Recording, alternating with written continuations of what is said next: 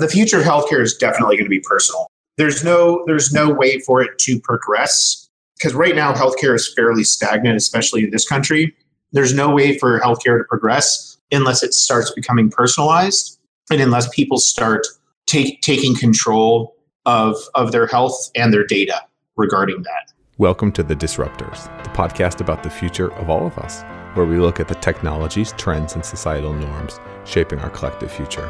Hear the world's top minds share their insights and predictions on the convergence, direction, and ethics of exponential technologies transforming life as we know it. You can learn more and stay up to date at disruptors.fm.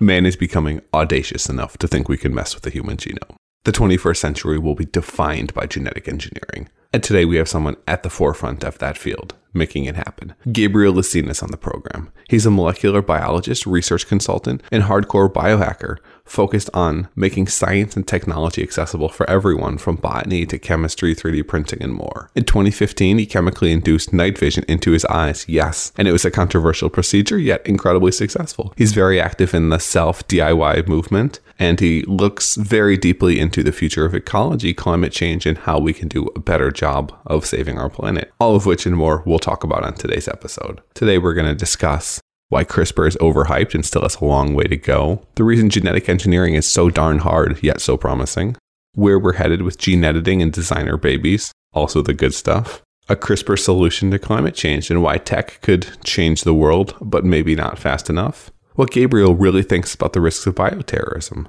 what healthcare looks like in the future, and how the FDA both helps and hurts innovation.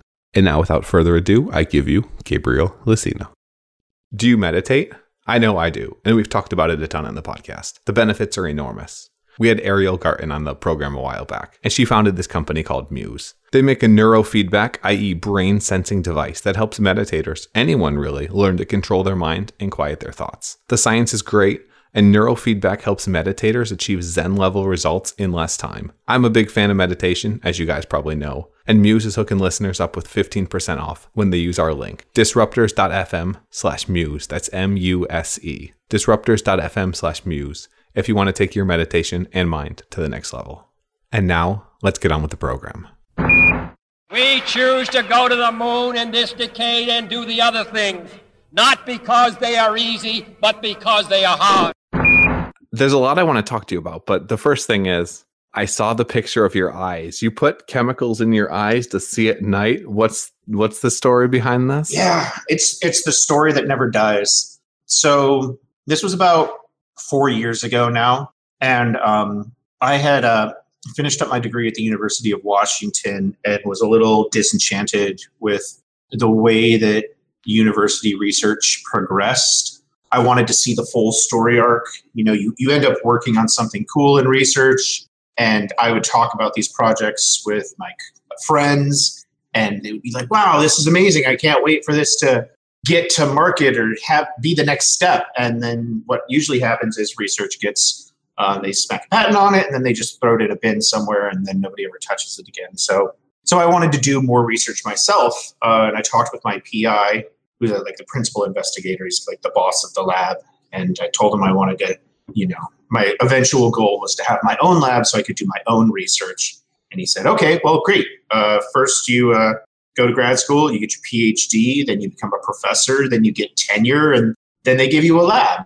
And this is totally a con because 53% of biology students are following the tenure track and about 3 to 4% of them actually get tenure. So that's a losing battle for almost everybody except for people that get free grad student labor. And so it's a long one too. It's a long one. Oh my gosh, it's decades of work for a payoff that may never happen and so much debt. So I finished my degree and I left university and went down to California and lived with a friend for a while and started building a laboratory in a garage. And went from basically a bare stripped garage to a fully functioning experimental laboratory. We also had a clean room and a surgery suite.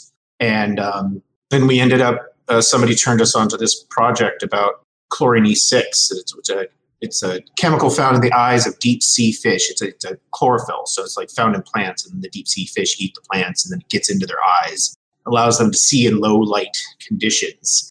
And we found a patent that nobody really cared about. And the guy who made the patent was, he had like a bazillion criminal charges on him. And so we were like, nobody's going to mind if we just take some of this patent and some of this research paper here and mash them up together. And we made these eye drops that were a mixture of chlorine E6 and insulin and some other things. We applied the chemical to my eyes and then tested it out. It was promising. It was pretty cool.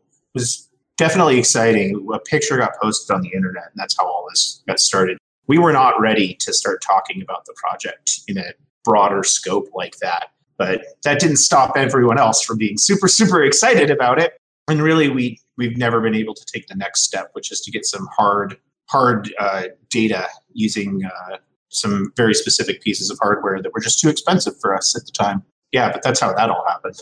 Why didn't you go further with it? While I was researching this, I got my eyes dilated yesterday for my eye exam. So your pictures were just nuts with the size of the pupils. Those weren't the size of my pupils. This is a common misunderstanding. That was actually some protective lenses. Imagine like sunglasses, but on my eyeballs, because it doesn't dilate the eyes. It actually, the molecule goes in and it binds with the opsin protein and changes the excitation level of the photon as it enters the eye. So it's actually way more technically sweet than just making your eyes dilate real hard. But we were being safe. And so we had protective lenses and we had sunglasses and we kept the lights low and all this other stuff. Were you terrified? No, I'm a professional. I did my research for half a year before I tested it. The science was sound. I'm not going to are you terrified when you go and get a shot? It was sound science, and I did the research.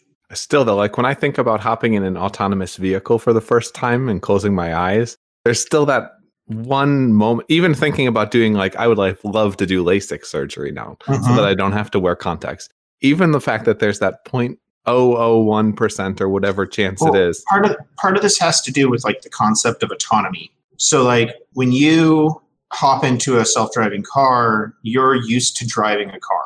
And so the concept that has been taken away from you is very weird.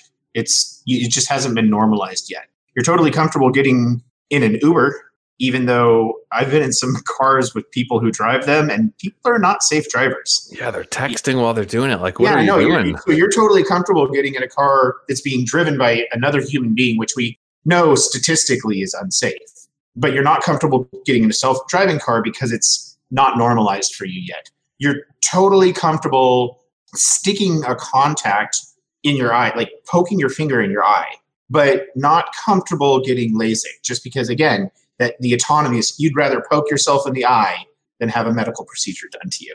So this is the same thing.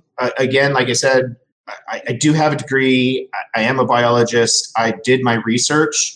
I felt comfortable with it, and it was very normal to me. I can understand how it would be a little weird for someone else, but it's like putting in eye drops. When the first time you do it, you're all like, oh God, oh God, oh God. And then after a while, you just get used to it, and you're like, I'm putting in eye drops, moving on. Part of the reason I bring some of this up is you're an expert, or you're very far along the path to expertdom in what I would call the biohacker movement, looking at how specific inputs affect human outputs and performance. A lot of people you kind of see online and they have no idea what they're doing.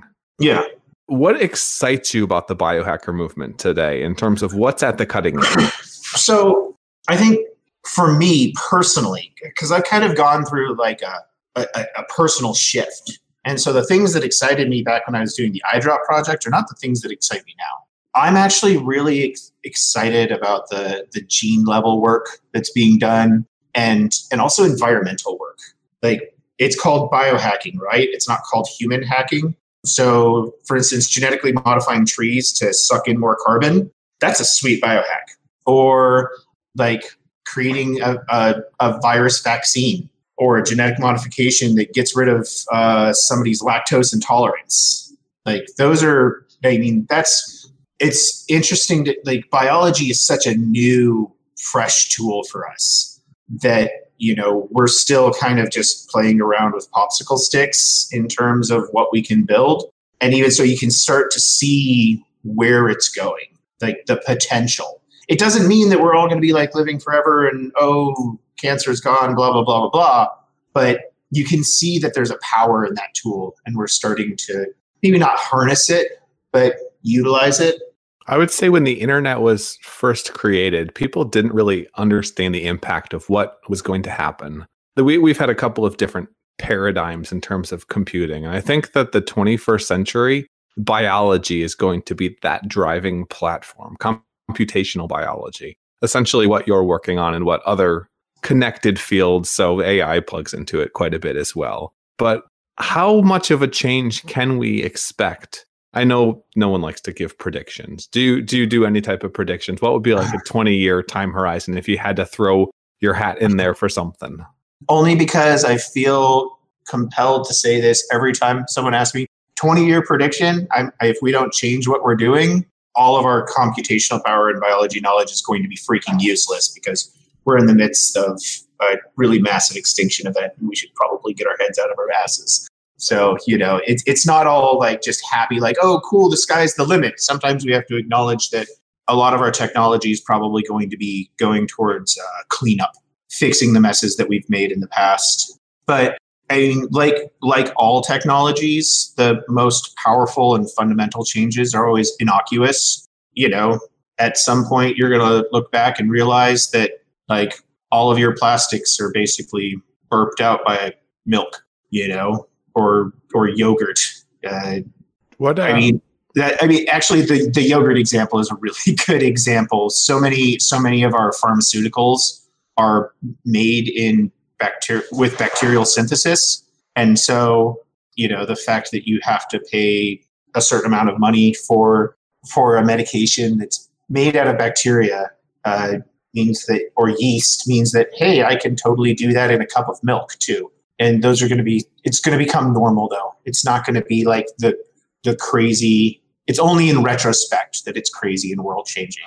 Yeah. When you look back, it just kind of becomes ubiquitous. It's hard to think that it was only 13 years when the iPhone was created, and suddenly people today can't really think about their lives in a very effective way without a smartphone and constant connectivity. Yeah.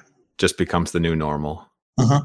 There's two different things that you brought up that I want to unpack. The growing it out of my own milk container and making everything just so much more accessible to everyone. So that's one thing that's happening right now, is you see a lot of the transformation in healthcare is happening, not from the healthcare companies because we have the FDA and things cost too much, but from guys like you that are willing to try something that seems outlandishly crazy and then figuring out this does this and that does that. And here's these new hacks that people can use. What is the future of healthcare? The future of healthcare is definitely going to be personal. There's no way for it to progress, because right now healthcare is fairly stagnant, especially in this country.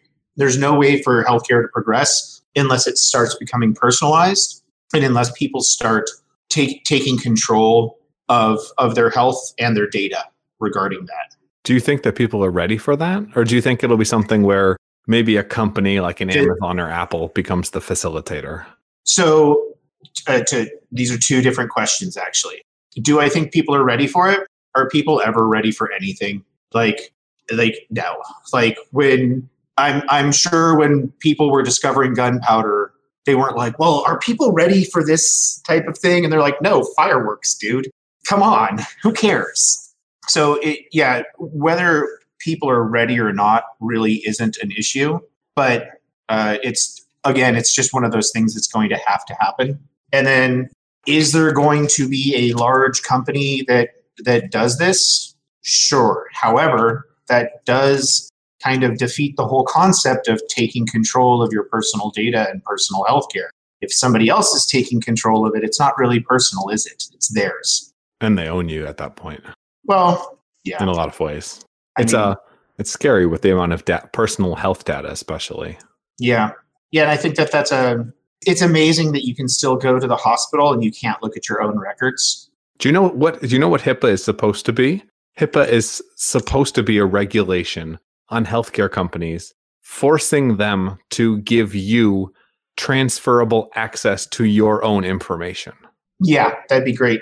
That's what. No, if you look at, I can't remember the exact. I mean, I know that thing exists. I'm just saying there's a difference between something being there in law and something being there in the real world. Oh no, the reason I bring it up is that's the law, but the law is what is leading to such discontinuity and increasing healthcare costs is because of the stupidity involved with not being allowed to have other people. It's regulations gone awry. Yeah, no, it's all regulations gone awry, and we're in a very interesting place where we have access to so much information, but having access to information and actually knowing what you're talking about aren't the same thing. But this goes back and forth, and it gets conflated in a lot of different weird ways.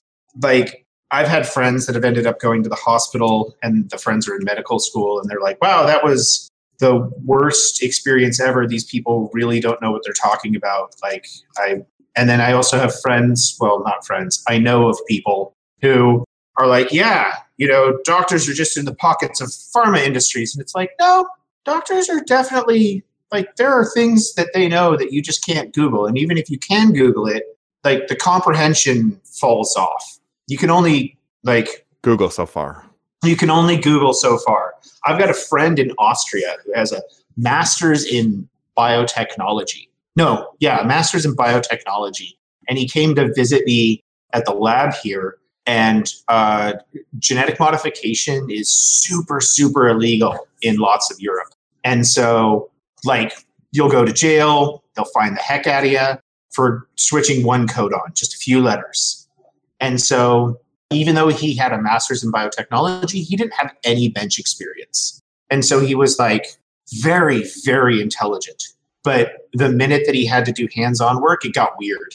I was just like, wow, you haven't touched any of these tools before. You need to, So it was weird because in some areas he was so brilliant. I was just like, you should do this. I don't even want to. I could do it, but it's going to take me twice as long. You should take care of this step. But then when it came up to hands-on stuff, he was kind of fumbling and lost. And we kind of had to teach him that. So this applies to just about anything. You can read the entire book on how to be a plumber for your house, but being a plumber is hard. Plumbing is hard. Yeah, we'd love to give Michael Jordan some tips on his shot, right? From his analyzing the exactly.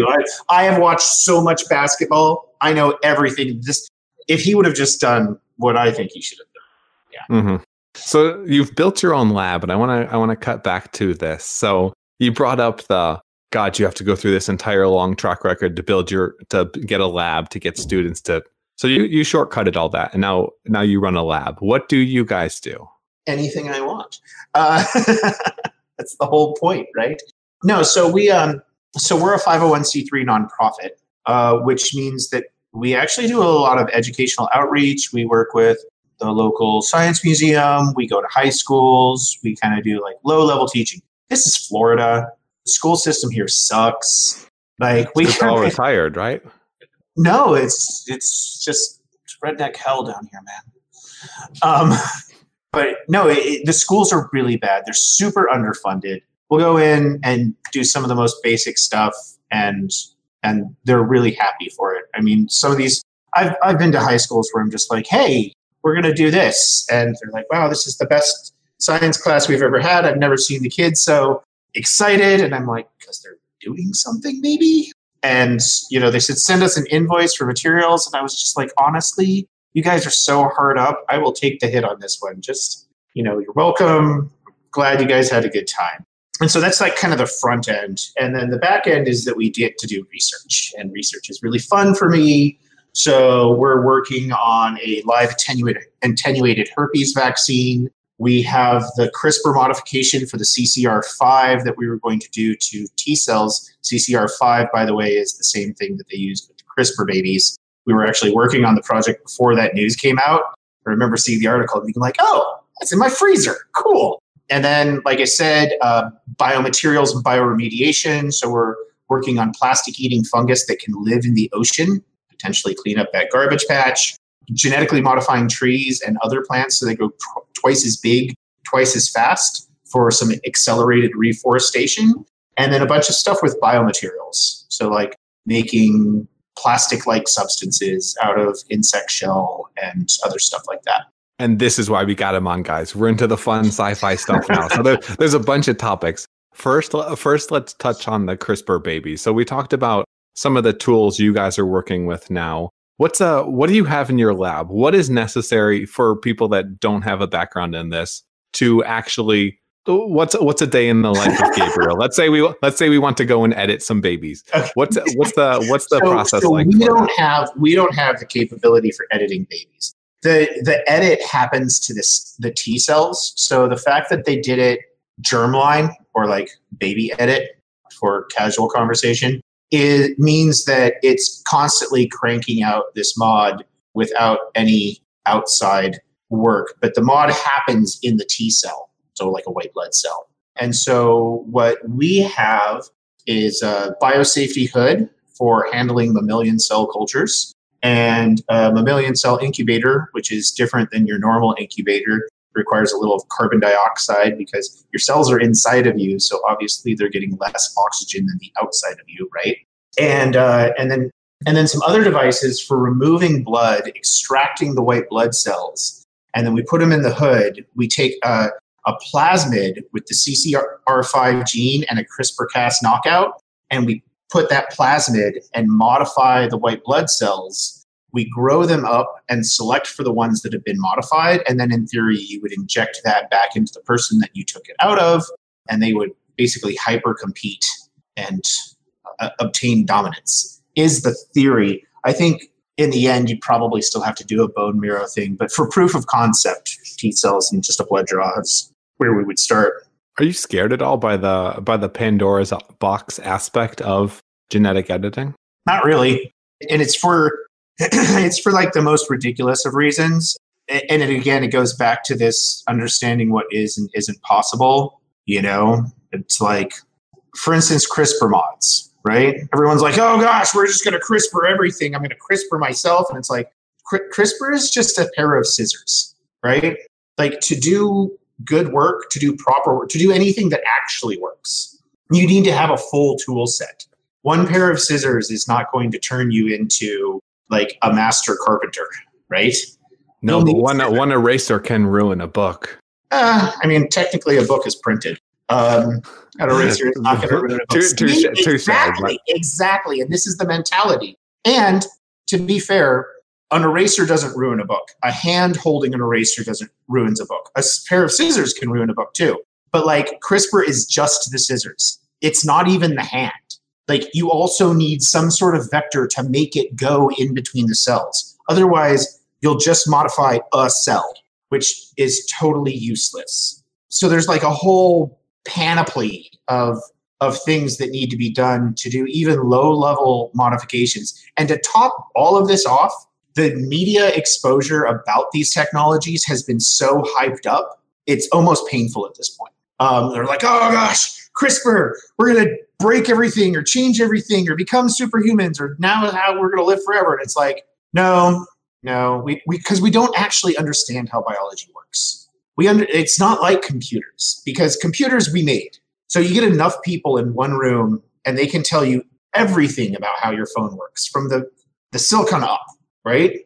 But if you get every person who knows everything about the human brain into one room, they'll be like, yeah, we're rocking out at about 2% comprehension of how this thing functions.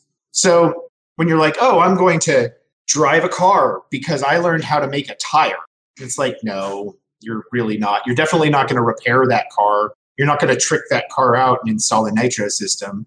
You know how to make a tire. Good job.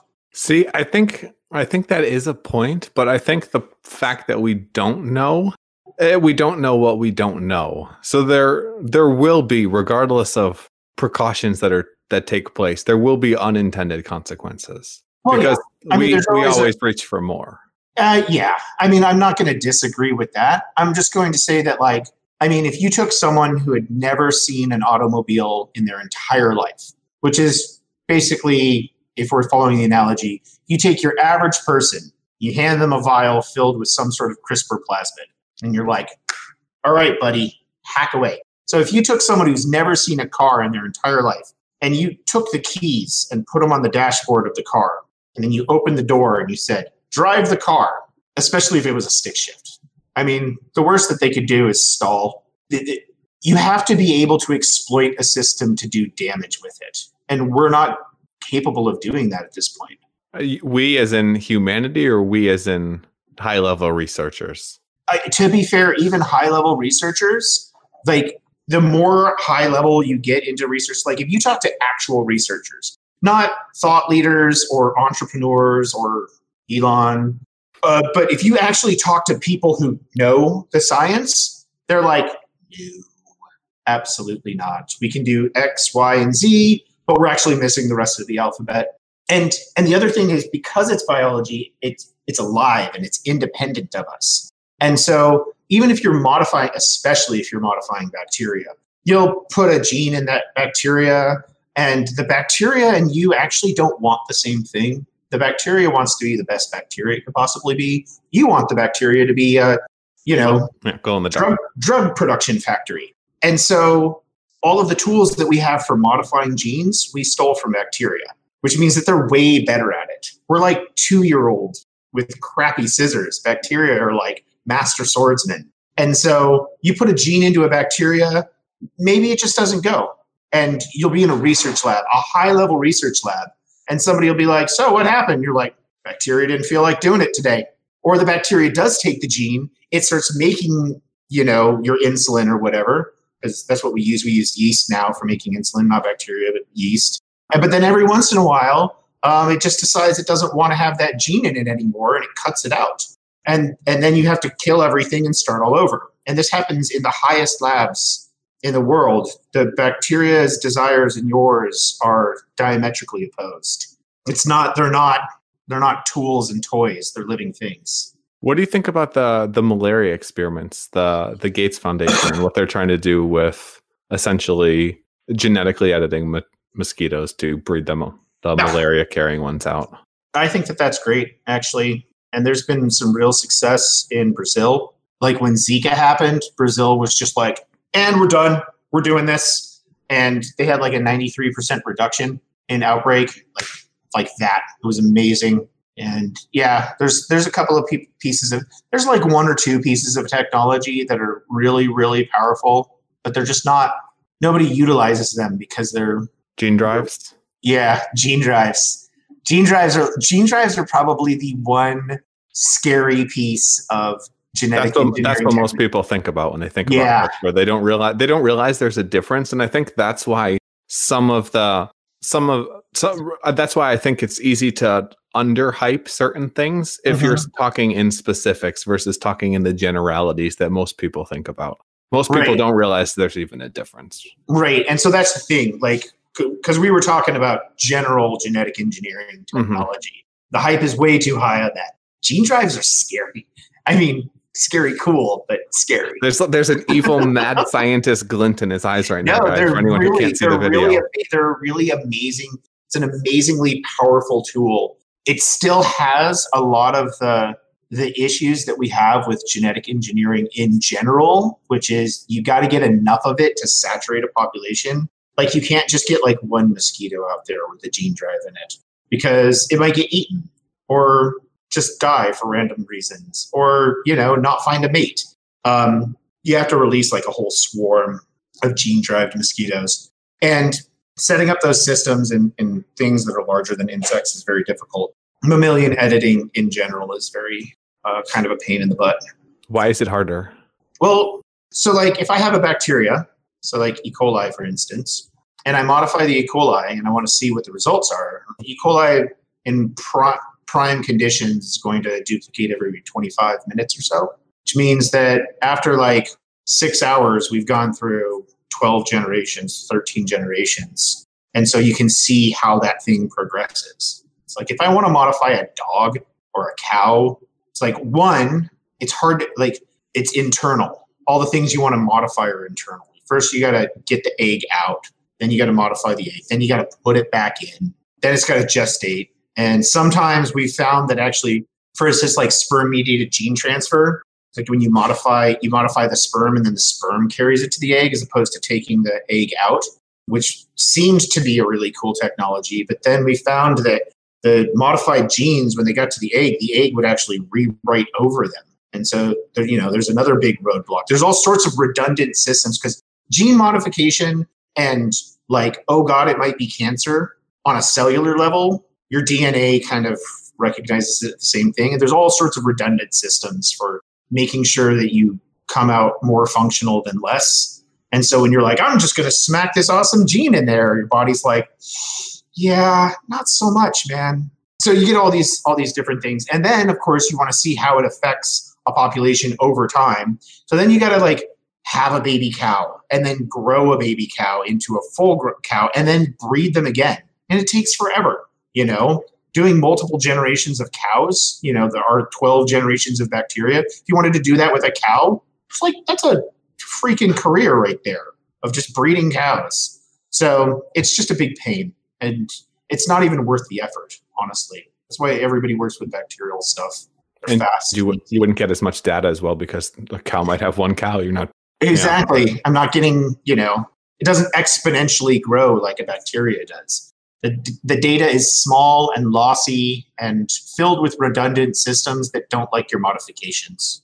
I wanted to take a quick time out to tell you about today's show sponsor, Design Crowd. I absolutely love this company. They allow you to essentially hire freelance designers around the world and get them to compete on your projects, whether that's a logo, whether that's a podcast cover art, which is how we got our cover for Disruptors, Fringe FM, and a bunch of other things I've done in the past. I love this company. I love the service. It's super fast, super effective, and you get great results. If you go to disruptors.fm/designcrowd, that's DESIGNCROWD, Design Crowd, then you can support Fringe FM and the Disruptors. Sorry, I had to change the name because of the UFO crazies, of course. So if you want to support us, consider supporting our sponsors, Design Crowd. And now let's get back to the episode.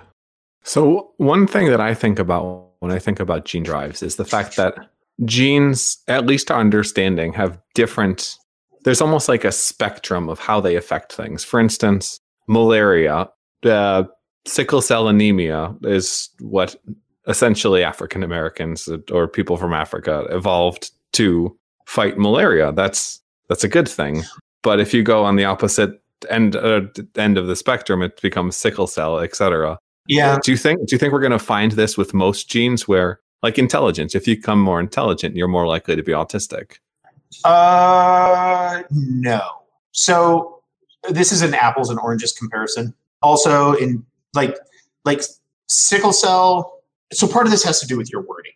There's a lot of different things that I'm going to need to unpack with this question. So part of it has to do with the wording. You said the statement, we evolved sickle cell to deal with malaria.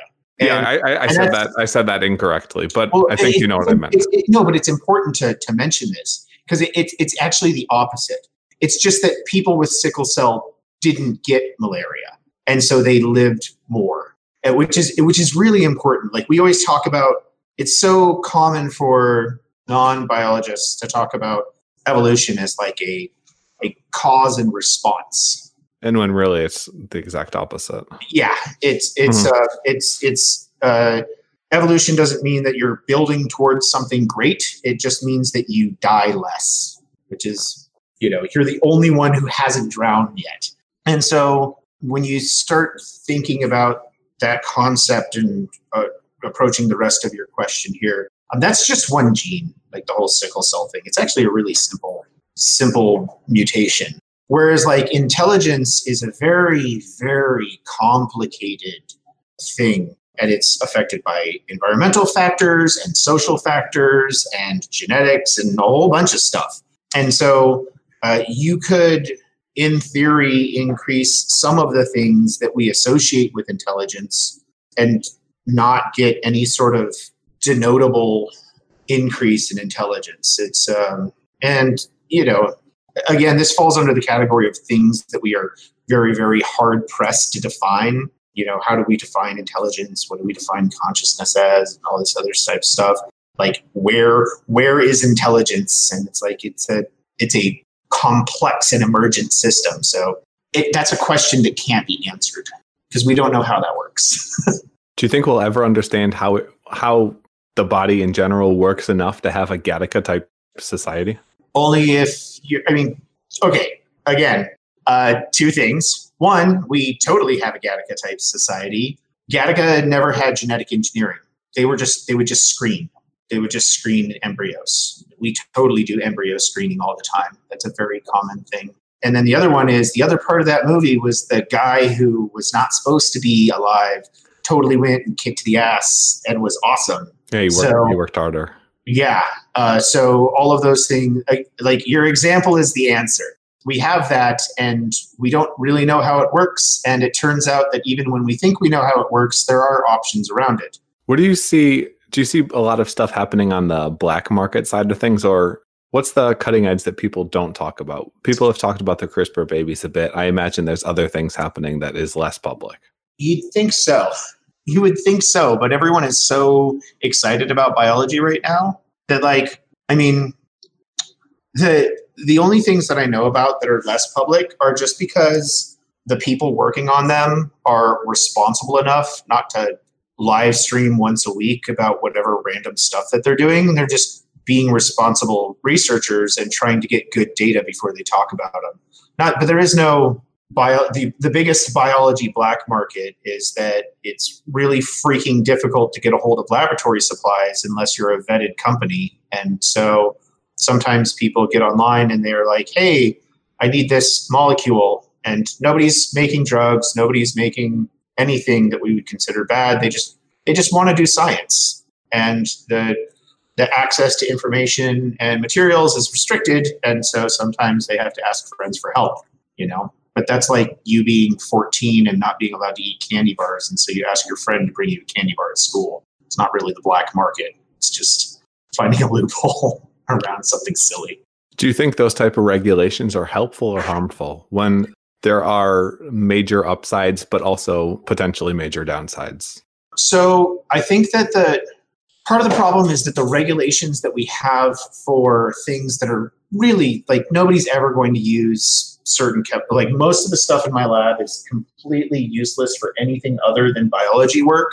You can't make anything dangerous with most of this stuff.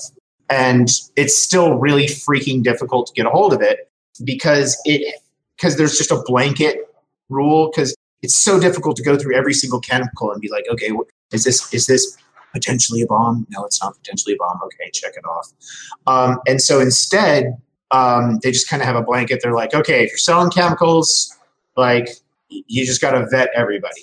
This can be a huge restriction because there's a lot of really cool work that could be done, but things are very, very, very, very expensive and very, very difficult to get a hold of. And because they're very, very difficult to get a hold of, these companies create little monopolies, and then they make it even more expensive. And so some of these things are ridiculously expensive, and they don't need to be. It's like, here's a case of plastic tubes. But because they have our logo on it, it's 5 times what it should be. Or here's a molecule that is super easy to synthesize, but you can't get it anywhere unless you buy it from us. And so it's going to cost you $300. Sounds like the FDA. Well, the problem is that it's not a one-to-one type of thing. Again, this comes back to this blanket legislation. Back in the day when they made the FDA, it was very, very important. People were, because you could put anything in a bottle and smack a label on it and sell it to people. And people, as a general rule, tend to have moments when they're very desperate. They could be dealing with death. They could be dealing with a child. They could be dealing with an addiction problem. And Facebook has these as targeting options now, too. Yeah, exactly. Right? This is where most our advertising is. It's all about preying on the desperate. And so in an effort to restrict people's ability to prey on others, which really should just, maybe everyone could stop being an asshole. That would be awesome. But in an effort, sorry if cursing is not allowed. No, it's all good. Okay. In an effort to restrict people from being jerks to each other, They're like, okay, look, you got to vet your bottle of weirdness. You got to send it to us. You got to send us the data that says that you made like 40 mice drink your magical tonic and the mice did not die or lose all their hair. And this was actually a really good thing. And even now, it's a really good thing. You'll get people who are trying to circumvent the FDA currently, and they'll, left to their own devices, people stick anything in their leg. But on the other hand, the FDA, they're not the bad guys. If you get enough good data, you can actually present this data to the FDA, and they will greenlight your project. They'll try to hustle it through. And yes, there is a very long process. And initially, that very long process used to be worthwhile and not as long. But now, of course, we're in late stage capitalism, and so everybody's trying to grab as much as they possibly can. And so they're making it financially restrictive as opposed to data restrictive. And this isn't an FDA problem. This is every single piece of the world that I interact with problem. If we're going to start picking on the FDA for making things financially restrictive, then, I've got a long list, and they're somewhere in the middle.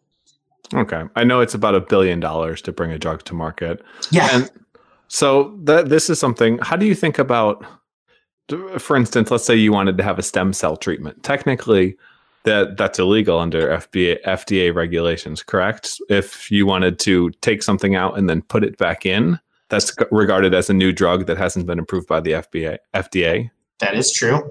At least if you're applying it to someone else, you're allowed to do it for research purposes. There's all sorts of things you can do for research purposes. I can do all sorts of weird things to myself. I can even make that information accessible to other people, and they can do weird things to themselves too. But isn't this going to be at least some of, or a large part of, the future of personalized healthcare? Is these type of treatments, which currently are essentially close to one-off or much smaller scales? There's still going to need to be a community.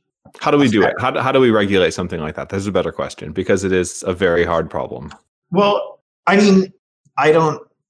disagree with this. Like, if there needs to be two things. There needs to be community feedback, which we generally call peer review. There needs to be responsible science. Okay, so maybe multiple things. Community feedback, responsibly following the scientific method. So someone's like, I did this, this, and this. You can duplicate it. And that's how you get your community feedback. I do an experiment, and then I hand you all my notes. And without any prompting from me, you can duplicate the experiment. Like, if that works, then yes, the experiment works. That's really simple. And then there needs to be a mitigation of rewards, which sounds really weird.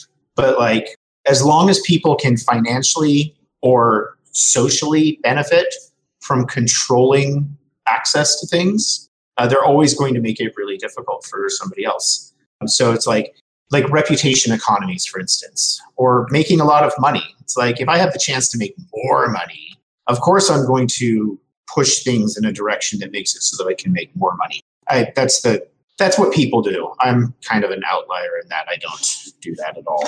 But and if people get things like tenure, right, where their voice has more weight because they've been around longer, like, every case should be individually addressed, with everybody getting the same amount of sway. And when I say everybody, I don't mean everybody, all the people, because then there has to be this whole other thing where it's like some voices aren't valid all the time.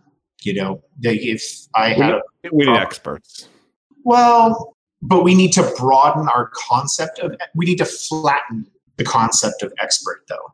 Because the thing is, right now, it's a curve with the experts at the top, and the experts have the say. And even if you're expert adjacent, your voice doesn't matter as much. So we need to flatten that effect. We need education, not experts. We need educated people participating, and we need people to not, count coup by being experts. And then at the same time, it's kind of dangerous, because then you have the Jenny McCartney anti-vaxxer movement. No, see, that's the thing. I said education. So not all voices are valid. I know. Okay, so we will filter some out then. Yeah, no, you gotta filter out on either side. Someone can be like, I have worked in this field for 20 years, and it's like, great, you totally know what you're talking about. And somebody can say, I am self-educated and have been working in this field for 10 years. All right, your voice also matters. Someone is like, I read a Facebook post. Okay, you don't get to comment here. Nice. And this isn't gatekeeping. This is just being reasonable. I don't ask a 7-year-old to make me a steak. Like there is a cutoff for somebody being able to competently make food. And some 7-year-olds are actually really amazing. I've seen that television show with like the amazing kid chefs and stuff, but they're outliers. Not every 7-year-old is just going to walk into a kitchen and be like, sure, here's a knife, here's a frying pan. You know what to do. Go ahead and set that fire. So I want to talk about another one of the experiments that you were doing. You wanted to make trees grow twice as fast and twice as big. Mm-hmm. How? What's the genesis of this? Obviously, I imagine it's let's take some pollution out of the air quickly. Yeah. Well, I mean, yeah. If you haven't noticed, we're going through a little bit of some sort of extreme changing of the climate. I think there's a phrase for it, and we've significantly reduced the thing that works with the carbon cycle. We're cranking out a lot of carbon, and we're not actually addressing how we're going to get rid of it. We kind of just were like, hey, it just goes up in the air, it dissipates. And so there was some research that was developed by the lumber and sugarcane industries, utilizing a 2-part gene modification system to basically bulk up their trees. So you could plant a bunch of sugarcane, then you get these big old sugarcane. They grow faster, they grow bigger. You get more sugarcane, it gives you more sugar. Yay, I guess. And so the thing is that these modifications should, in theory, work for anything with a cell wall, which means that this mod could be applied to just about anything. And so you could reforest and redevelop a robust multi-species ecosystem in a very fast time. And that's kind of what we need. We basically need to just take like maybe a third of the Midwest and just turn it into a forest. Or I'm in Jacksonville. Half of the city is empty lots. It's like, all right, plant some trees there, grow something. They've shown that if you grow a forest in a small area, that you that the air quality does improve. And this is something that we really, really need. Wildlife diversity as well. Yeah, exactly. That's why I said multiple species, and this means increase in fungus, increase in bacteria, all the lichens, all the little stuff that really, really matters for remediating the soil, for pulling toxins out of the air, for breaking down heavy metals, also creating an environment, we're like we have 80% less insects than we did 20 or 30 years ago. Like, you remember when you were a kid and you'd go on a road trip and the windshield was completely covered in bugs? You know how that doesn't happen at all anymore? Yeah. You thought about that? I always thought maybe wipers or something, but yeah, I never really thought about that. Yeah, because all those are gone. All the bugs are gone. We've killed off 80% of the terrestrial species, so land animals, they're all gone. It's not personally affecting you yet. And so you're just like, I never really noticed that. It's like, no, all the insects are gone. So building these environments where things can thrive is actually really, really important. Because at some point, there's going to be so little left that there's not enough to support us. Because we're kind of apexy. So we're on the top of a very, very tall tower of species. And we've been systematically washing out the bottom. And as long as we're on the top, we don't really matter. Or we don't care. None of this matters. You look down, you're like, hey, look at how high up I am. This is awesome. But at some point, the sand gets washed out, and then it all falls over. And House of Cards. Yeah, and we're right in the middle of that right now. So the trees thing sounds incredible. It also sounds potentially. How do you do experiments like this? And when do you start to in the life cycle of that start to introduce new trees or new plants or new animals into the wild to see how it really, really takes? So that's one of those things where, so I used to go to University of Washington, and University of Washington used to be well known for getting firebombed. Their greenhouses, because they have these amazing plant research greenhouses, they would get firebombed like every 5 years. Some environmental protester would throw Molotovs at it and burn the whole thing down. Really? Oh yeah, it's a thing.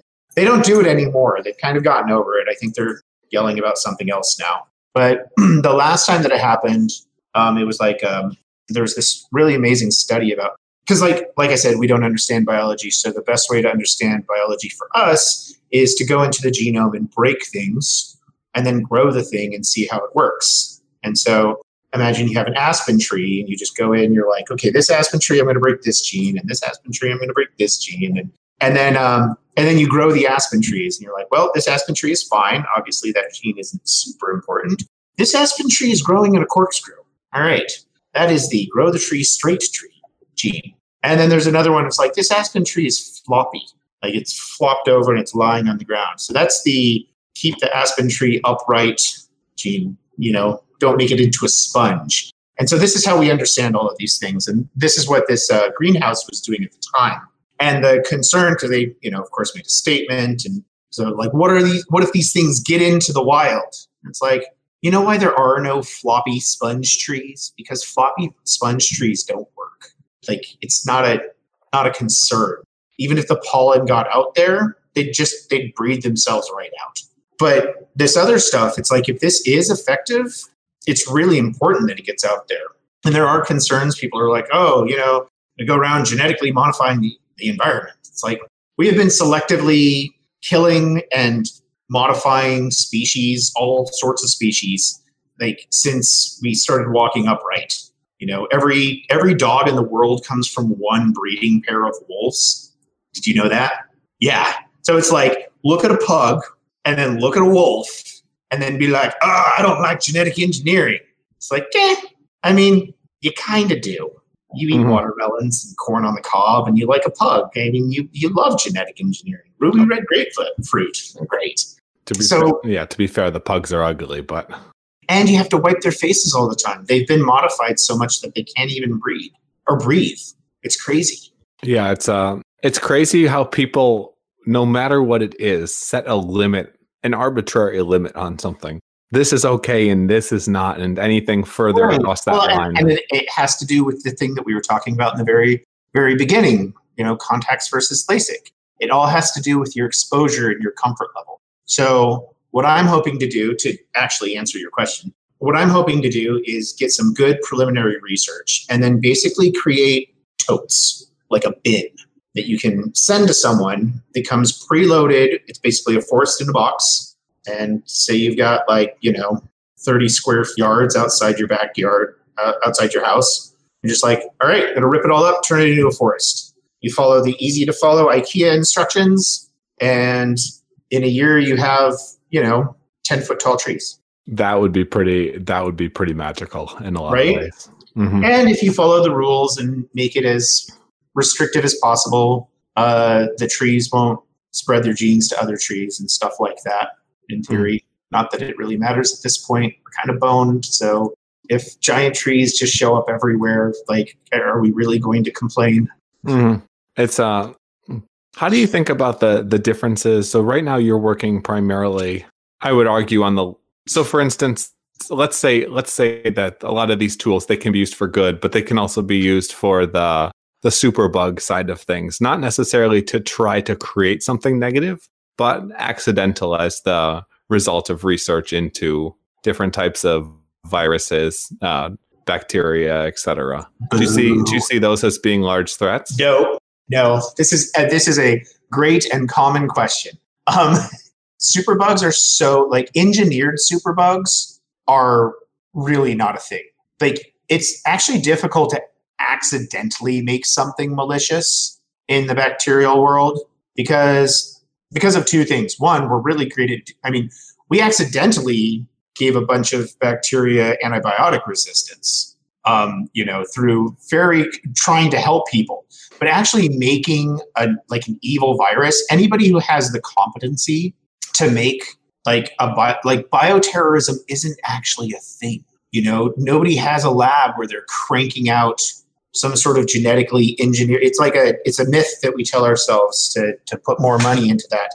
But nobody's using a lab to do that, because once you know enough to be able to theoretically do this thing, you also know that the chance of you also catching it is so freaking high, so we both have brown hair, right? So if the way that genetics works, if I made a virus that only killed people with red hair, for instance, the possibility that it's also going to kill me is freakishly high, because you can't hyper select like that. Again, remember, these things are alive. They do what they want to do, not always what you want them to do. Anyone who knows enough to make these things also knows that that's a thing. And so superbugs, the worst superbugs we have are because of antibiotic resistance. Nobody makes superbugs in a lab.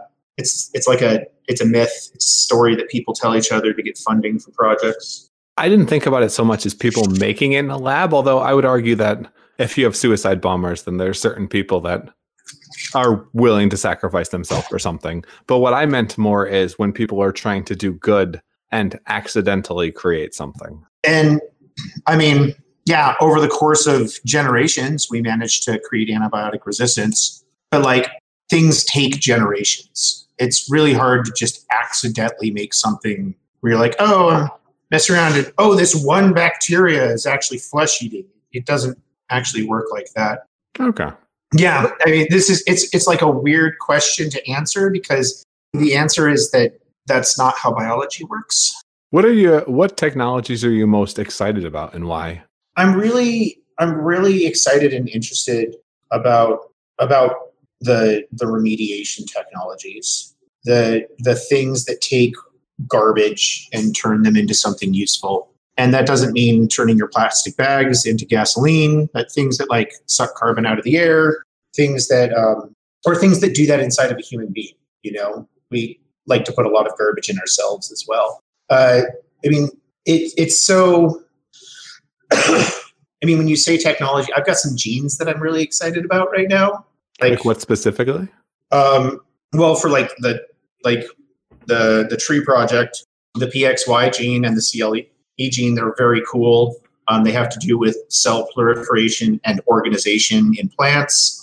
So that's going to be really cool. P53 in humans, higher instances of P53 show lower instances of cancer.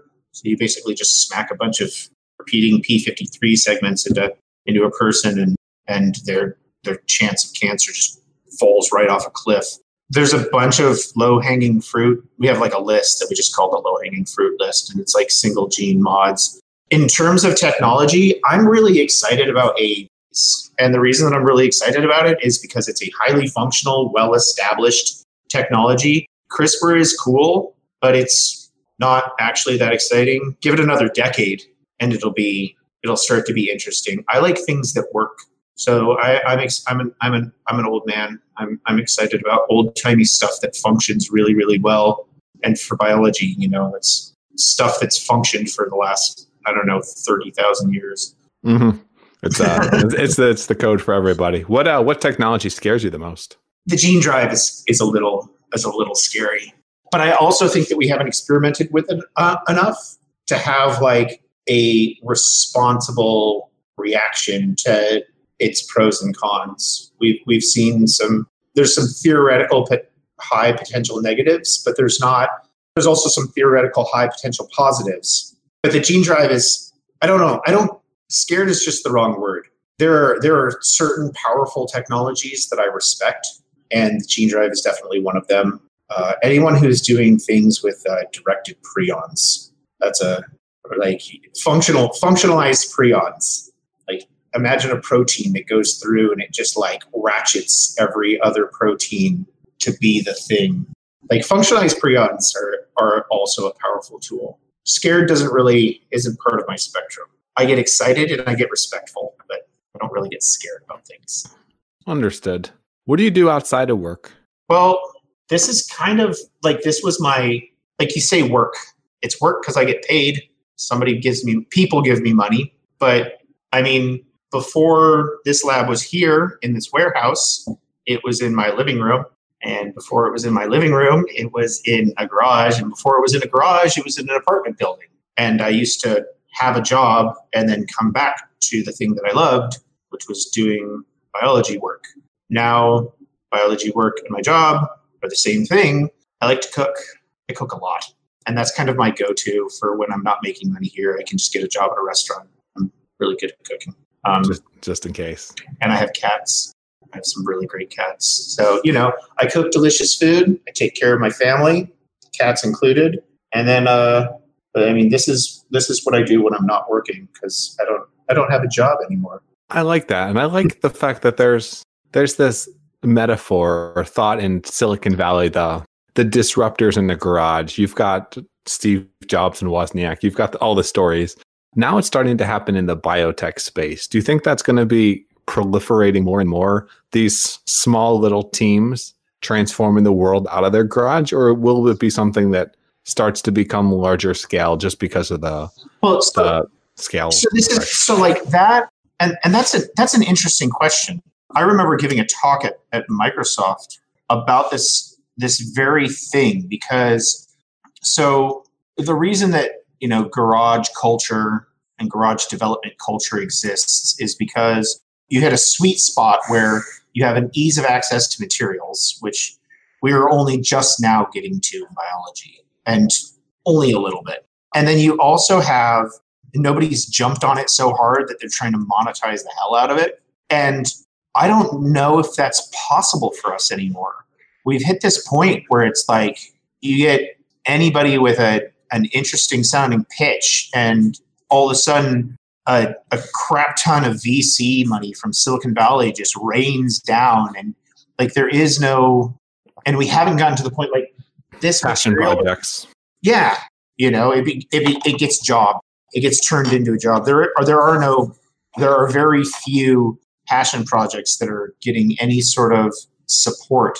It's like this laboratory here, like that one piece of hardware behind me that you can see. And for those of you who can't see, it's a vertical laminar flow hood. This thing's like $30K brand new.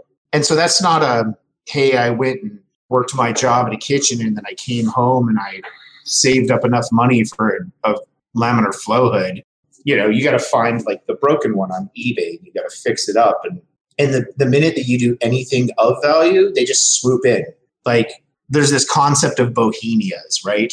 You know what a bohemia is? Roughly, but can you outline it a bit more? So like a bohemia is kind of like there were the areas of the city or, the outskirts of city where kind of the poor and enthusiastic about their hobbies people lived. And they would create art and tinker with various things. It might be electronics projects. It could be some sort of musical device. It could be anything. And they'd experiment. And they were areas for experimentation.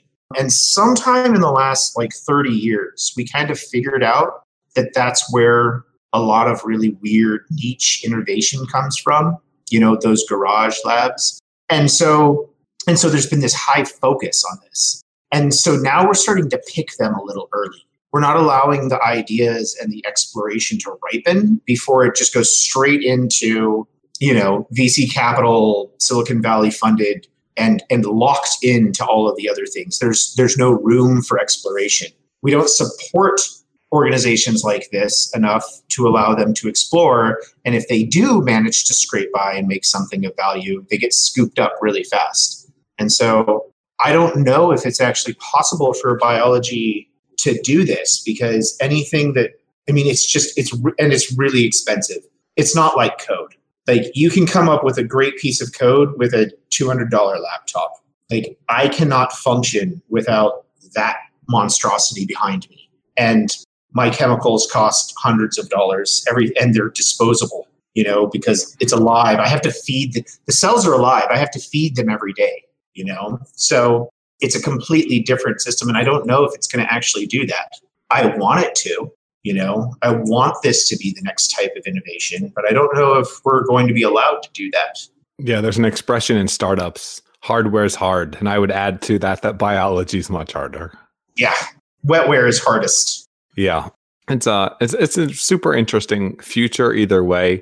So that it basically means that a lot of the cutting edge work will be happening at laboratories, at universities or corporations. Yeah, and I think the best that we're going to see is going to be taking the work that gets done from that cutting edge and then dropped to the wayside because it's not profitable enough for them. and it's going to be picked up by passionate people, and they're going to make it worthwhile. Not because of the bottom line and not because of return on investment, but because they care about it. Like seeing at night with an awesome night vision, right? You find the tech and then you try it.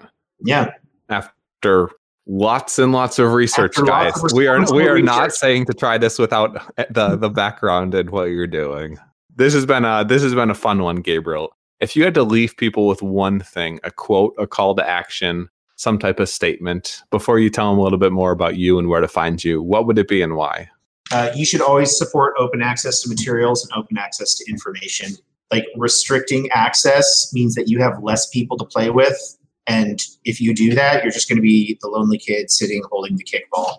Like, the more people you have to play with, the more cool things you can do.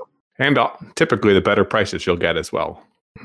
I couldn't agree with that more. That's great feedback. Where is the best place for people to learn more about you and the crazy, awesome, mad scientist of the future? You can go to our website, which is scihouse.space, and that is the website of the nonprofit. Beyond that, I don't know, just keep an eye on the search results. Usually something pops up. I actually don't go out of my way to post a lot of social media. Social media just ends up finding me, and I'm pretty okay with that. You can also email me at gabriel@scihouse.space. If you have any specific questions, I actually respond to those. And what if people wanted to team up with you guys and to do a research project together? How does that work? Send me an email. I'll hop on the phone with you. Absolutely. I'm always open with working with more people. Working with more people always makes things easier. And just to clarify, folks, we're not saying that he can CRISPR your babies or anything along those lines. He is not open for business. I am explicitly not CRISPRing anyone's baby. Thanks for coming on today, Gabriel. This has been a fun one. Thanks for your time, man. Yeah, cheers, guys. Hopefully you guys have enjoyed it. Peace. If you want more of the Disruptors, you can subscribe to the podcast on iTunes or go to disruptors.fm, where you'll find tons of audio and video interview stories with leaders in the fields of genetics, cryptocurrency, longevity, AI, space, VR, and much, much more. You can also follow me on Twitter @MattWardIO. If you enjoyed the show, please leave a quick review on iTunes at disruptors.fm/iTunes to help more people discover the podcast and help us make a bigger impact.